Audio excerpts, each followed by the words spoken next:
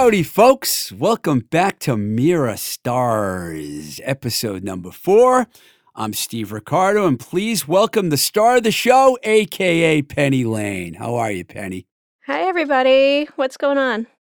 Well, we got a lot going on, a lot to talk about today. We've decided to combine our first 2 segments, so I guess it's now going to be called Let's Talk About It, because the world is on fire. We combine the 2. And today we're going to talk about a very serious topic. Every week we try and pick topics that are relevant, and this is extremely relevant. It's relevant because my co-host, it's relevant to her. We're going to talk about student debt and the problems that exist from it and what steps are or aren't being taken from it. So, Penny, why don't you get us started on this and take it away? Yeah, so it's an unfortunate reality for most people my age, millennials. There are even some older folks that are dealing with this bullshit, unfortunately. If you're not aware, I read an article online saying between the years 1980 to 2019 that the cost of college skyrocketed by 160%, which is insanely mind-blowing. We were always indoctrinated, since we were young, go to college. It will better your prospects to make more money, things like that. But they never tell you that once you're out of college, that all of that stuff isn't guaranteed. It's very deceiving. Like, unless you study, like, to be a doctor or nurse or a lawyer or an engineer or something like that, like right out of college to get a job that would pay you a sufficient amount of money in order for you to pay off these loans is very difficult. Yeah, just going on what you just said, adjusting for inflation, the cost of tuition has increased by $7,142 or 324% between 2009 and 10 and 2019 and 20. Before adjusting for inflation, the average tuition increase at a 2-year college was $698 or 23.9%. Yikes. That is an insane increase. And what you said, I actually read in the Georgetown report that it's 169% increase since 1980. But the pay for young workers is up by just 19%. Yeah, like everything keeps skyrocketing, but like the cost of living keeps going up, but these wages are far lagging behind. And just a personal, my personal situation is I did go to a community college, got my associate's degree. I was told if I was able to fully transfer my associate's degree to a 4-year college and I would be able to get my bachelor's in a short amount of time. And I'm like, oh, okay, let me do this. Why not? Short amount of time. I would think it would be way less expensive.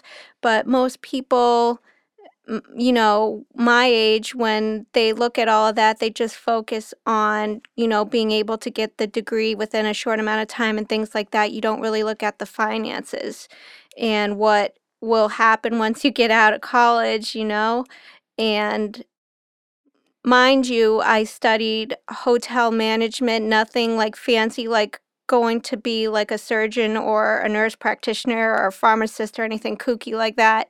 And I have over easily $60,000 worth of debt.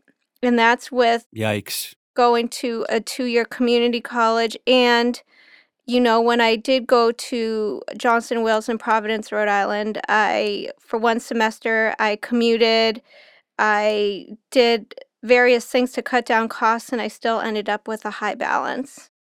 It's crazy. I'm looking at my notes here, and today, typical college costs, including tuition and fees, room and board, allowances for books and supplies, transportation, and other personal expenses, range from $27,330 for public in state university students to $55,800 for private nonprofit college students. When scholarships and grants are taken into account, average net cost for tuition and fees at these kinds of schools are closer to 2640 and 14990 respectively. I mean, I know we just went through this period with the pandemic and everything got put on pause, I was thinking about this when we were talking about this. Andrew Yang kind of had it right because I think instead of giving people those $1,500 checks and, unemployment checks and everything, they should have paid everyone $1,000 a month throughout the entire pandemic. Then you could take some of the money to buy food, pay your bills or whatever, and the rest of the money, I'm talking on top of the 600 that people got for unemployment. Then you could take some of that 1,000 and put it on the side if you have college loans and things like that. But they didn't take any of that into account at all. And it's before you continue, I got a quote here from someone that I respect as a true leader looking out for the middle and lower class. She has a lot to say on the topic. Of course, I'm talking about Senator Elizabeth Warren, who I respect tremendously, and I know a lot of people do. This is what she had to say about it. Canceling student loan debt is good for the whole economy. Right now, people who are struggling with student loan debt don't move out of mom's house. They don't buy cars. They don't buy homes. They don't start small businesses. And all of that holds our economy back. That's end quote. That's exactly, I agree 100% with her. It seems like we've gone through so many once in a lifetime events in such a short amount of time, and it's just crippling us. And I don't get how these freaking half dead politicians, that are ancient expect, the next generation to succeed with so much weighing us down. Like you said, like there are people in their 30s that are still living with their parents because they can't afford it. Most people are holding off having kids. And, these people want to restrict, abortion rights. So they want us to have all these kids that we can't afford already. And it's a big fucking mess. I hate to say this because so many people died and everything, but the pandemic actually helped some people because they would have been completely screwed I mean, before it even happened. it definitely shed a light on so many flaws of, how things have been running so far. I mean, like without the pandemic, without this pause, it gave us a respite, to actually save money and try to tackle other issues. And now with the stuff in Ukraine and still recovering from COVID and inflation and gas and Oh, everything. you had to bring up gas. What a fuck. I got something to say about gas prices later on. But, Ridiculous. all that money we were trying to squander away for, a rainy day, we have to It's go out. gone. Yeah, it's gone. It's not, it's like we can't catch a break. Ron Lieber from the New York Times had a really good article on May 13th. We're recording today, and I think it's only May 16th, so a few days ago. By the time you hear this, you could find it online. It's called Student Loan Borrowers Don't Deserve Forgiveness. They deserve an apology. In the article, Lieber writes, teenagers go to college because we tell them to. Many people in their 20s pursue graduate education because an advanced degree is what they need to prosecute criminals, cure cancer, and teach or counsel those teenagers. And for decades, we failed these students over and over. We've left them mostly on their own to pay for the betterment of themselves and society, and then heaped one administrative burden after another on them along the way. He goes on to write, there wouldn't be so much of a debt problem if, as a nation, we made a priority of subsidizing public higher education. That's exactly what Elizabeth Warren said. But we don't. Among the 26 nations that the Organization for Economic Cooperation and Development surveys, only Britain has higher average tuition for public universities than the United States. It's true college costs are high, and personally, I think that public schools should this is me talking now, not Rob anymore. It's true college costs are too high, and I personally think that public schools should be free for everyone. I do. They should be free. Take the money from the military budget, take it from wherever. We need to raise these kids in America to be smarter and in a more affordable way. And at the same time, give them an equal playing ground when it's time for them to go out into the real world. And right now, we're not doing that. And I feel bad for you, AKA Penny Lane, because you have this big burden. You know, when I finished college, hate to say it because I'm showing my age, I believe it was in 83, and I looked at my college loans. You know how much money I owed after I finished college? Probably less than In 10,000. between $3,000 and $4,000. I did go to a state school, but that's nothing compared to like 60,000. Right. And just a little side note, I just feel like the government can easily, no problem, approve millions and trillions of money invested into like the military and stuff like that.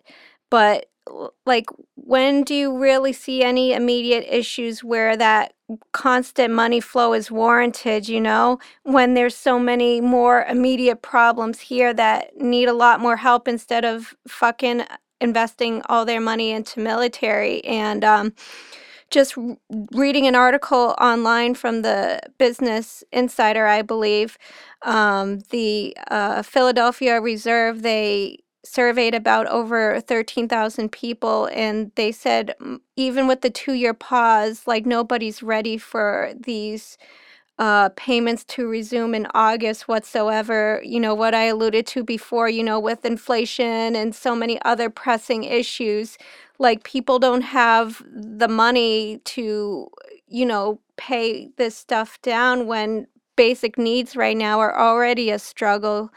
And um, I just it's just really frustrating because I feel like student loans especially, are very predatory. Like, I think of them like snake venom salesmen. They know that most of these young kids won't really read the fine print and all the interest and all that kind of stuff. And when they're done with college, they look at these bills and this interest. And I know so many people that have more a higher balance than what they originally pulled out because of the interest alone, and they've been very diligent with their payments. It's ridiculous. And they won't approve a loan for like an 18-year-old that wants to start their own business, no problem.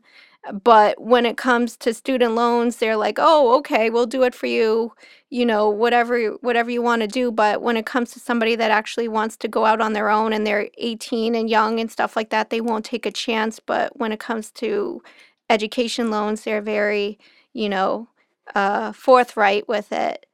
Yeah, the whole inflation problem has all these people you mentioned, or I mentioned, or someone mentioned, you know, talking to you stars out there. That's how I'm going to refer to our audience as stars because you're all mirror stars. I agree with what you said. The military budget. I mean, it's not. Maybe there might be another world war. I don't know. But right now, we've have way too much money going in certain places and not enough going in the right places. We have homelessness at an all-time high. We have 30-year-olds living at home, and then we got all these other problems too that are ahead of the student debt problem. You got Ukraine. You got a pandemic. You got Ukraine. You got a Supreme Court that has their head up their ass right now. I mean, we've got equal rights at an all-time problem situation. So this issue's getting pushed down. And by the way, yeah, I did vote for Biden only because he ran against the biggest asshole that probably ever ran anything in his life, including a company or government or anything. But Biden is only ready to give $10,000 forgiveness to people. Supposedly. It's like, yeah, we haven't even seen that happen yet. I'm telling you, I'm going to bring up Elizabeth Warren again. She is right on. We got to erase this debt, and we need to give these young people a chance to move forward in their lives. Yeah, I mean, I think that's the why most people, besides the fact that he was going against Trump, voted for him, is, the fact that he was willing to forgive some kind of Not enough, though. It's not right, enough. like $10,000 wouldn't, make a dent in it. I know a lot of people online are saying, well, he's definitely not going to do 50,000. So who knows, maybe if it's in between that, I mean, anything would be a big help. Why don't we look at the scale, and start with the low income and the middle income and work its way I up? know that there'll be like an income limit, if you make less than $150,000 a year, then that would warrant some kind of debt relief, which I think is fair. Yeah, but listen, anything would be fair right now, but I'm still going with Liz on this one. But Erase it all. But I mean, to think about it now, like if you're a household and you make like around a little over 100,000, you're still like, I don't think there's really a middle class anymore. Like with, Good point.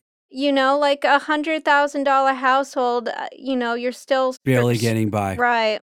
All right. Okay, let's move on to one of our favorite topics, asshole of the week. Mirror, mirror on the wall, who's the biggest asshole of all? You're going to find out right now. I'm going to go first. Ready? Every single one of these low-life oil companies, from Mobil to Exxon to British Pollution Petroleum to Texaco, they should all be advancing on clean energy, yet they continue to give money to the mostly Republican politicians that continue to operate as they are. They're not going to change. Make these people accountable, not the people that need gas to drive to work every day. It's ridiculous. And you think people that think, if people out there that think presidents are the ones that raise gas prices, you're even a bigger asshole than the assholes of the week, which are the gas companies. Okay, I'm going to California next week, and I was checking out gas prices out there, $6 a gallon. $6 a gallon. Asshole of the week, every one of these gas and oil companies.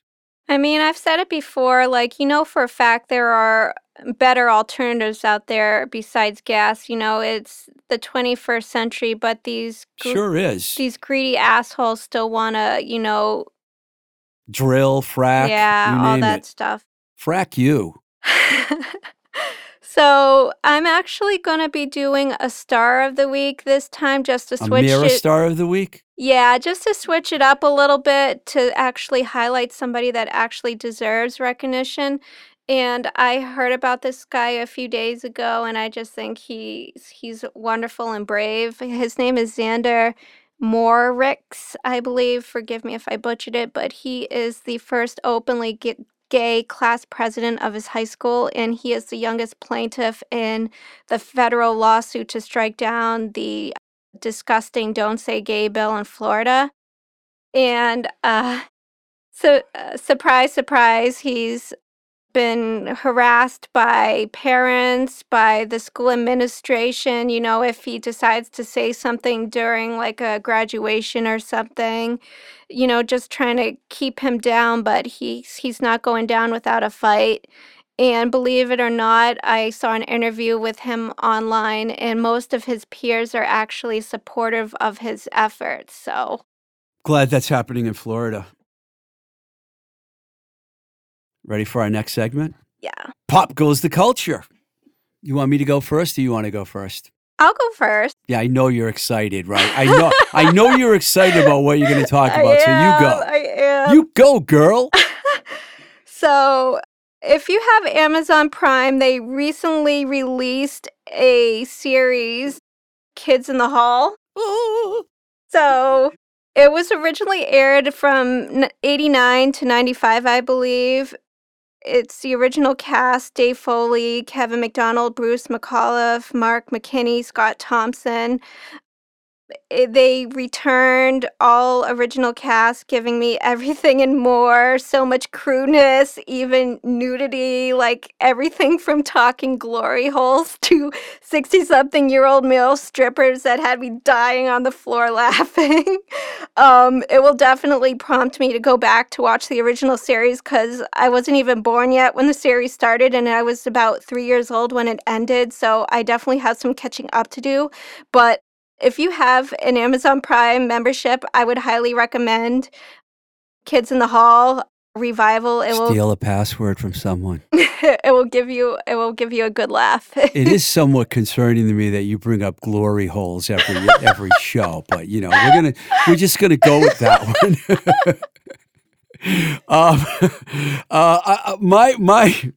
my pick this week is actually something a little more recent. Like a Rolling Stone, the life and times of Ben Fong Torres. Ben is one of the most famous rock journalists ever. He had some legendary interviews in Rolling Stone with people like Marvin Gaye, Bob Dylan, the Rolling Stones, Linda Ronstadt, and many more. This is funny because he became even more famous when he was portrayed by actor Terry Chen in the 2000 film Almost Famous. In fact, Cameron Crowe, who worked with Ben at Rolling Stone when he was a teenager and directed Almost Famous, which is loosely based on his early career as a rock journalism, is also in the documentary a lot. I mean, him and Ben go way back. Anyway, it's a great film and a great story, and whether you're a music fan or not, I highly recommend it. Like a Rolling Stone, the life and times of Ben Fong Torres. So, a.k.a. Penny Lane, what's on your turntable? So, if you're an elder millennial like I am, who did An elder millennial? That's funny. Who did or didn't go through an emo phase in high school, middle school. We were blessed recently with a new single from My Chemical Romance, Foundations of Decay. It's brand new music from the band since 2014. And just hearing that new single, which is amazing, by the way, sent me down a rabbit hole of the My Chemical Romance universe. Their 2004 album, Three Cheers for Sweet Revenge, is just incredible. There's Helena, I'm Not Okay, Ghost of You, which is a personal favorite song of mine, and of course their legendary 2006 album Black Parade, Mama, Famous Last Words, which as I love that song, Blood, and of course Black Parade, which everybody knows. I was fortunate. Unfortunately, sorry. I was fortunate enough to see them on their Black Parade tour in 2007 when I was about 15 at the DCU Center in Worcester, Mass., and it was absolutely incredible. So definitely check out My Chemical Romance if you haven't. And I believe they're going on tour this year. I know it's a hot ticket, so if you scored tickets, you're a lucky son of a bitch. I'm sorry, I didn't mean to make fun of them. I've just, you went from glory holes to rabbit holes. I mean, what's next week? We're going to talk about the band Hole, so we can come full circle here. No offense against that My Chemical Romance. For their generation, they were really good. Now, I'm going to take a lot of heat for what was on my turntable, but I don't care.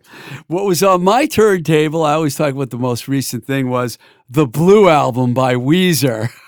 I mean, hey, Weezer is a band that's been taking abuse for years. There was even a Saturday Night Live skit on them making fun of them, saying that they never did anything good after Pinkerton, which is not true.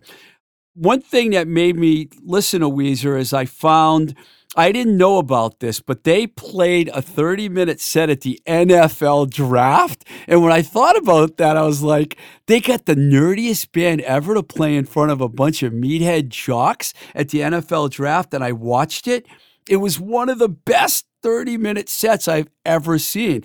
They did a cover of Enter Sandman by Metallica. It was really good, man. I like it. It made me go back and listen to that record. And let me tell you something. That is one of the best records made in the last 30 years, I would say. Did you know the lead singer, I think he went to Harvard? Yes, yeah. He did. He hung around in Cambridge a lot. And for the Green album, he recruited Mikey Welsh, who is actually from Maine, but he spent most of his time playing in Boston bands. And so he spent a lot of time here, definitely. Wow, we covered a lot today. I'm going to just tell everyone out there that you can write to us at Mirror Stars Podcast at Gmail. And before A.K. Penny Lane gives you the rest of the info, I want to wish a speedy recovery to John Fetterman, who's running for senator in Pennsylvania, because we just heard right before we went on the air that he had a stroke. And hopefully he's going to be okay, because we really, if you're leaning towards the blue side like we are, we're rooting heavily for Fetterman, and best wishes for a speedy recovery. So if you want to check us out even further, we are also available on Instagram. Steve is at Twisted Rico on Instagram. My alias at AKA Penny Lane Instagram, and the Mirror Stars podcast, which is also available on Instagram. We're available on Anchor, Spotify, Apple, wherever you get your podcasts, basically. We're trying to get a YouTube page up and running as well, so keep an eye out for that. See ya.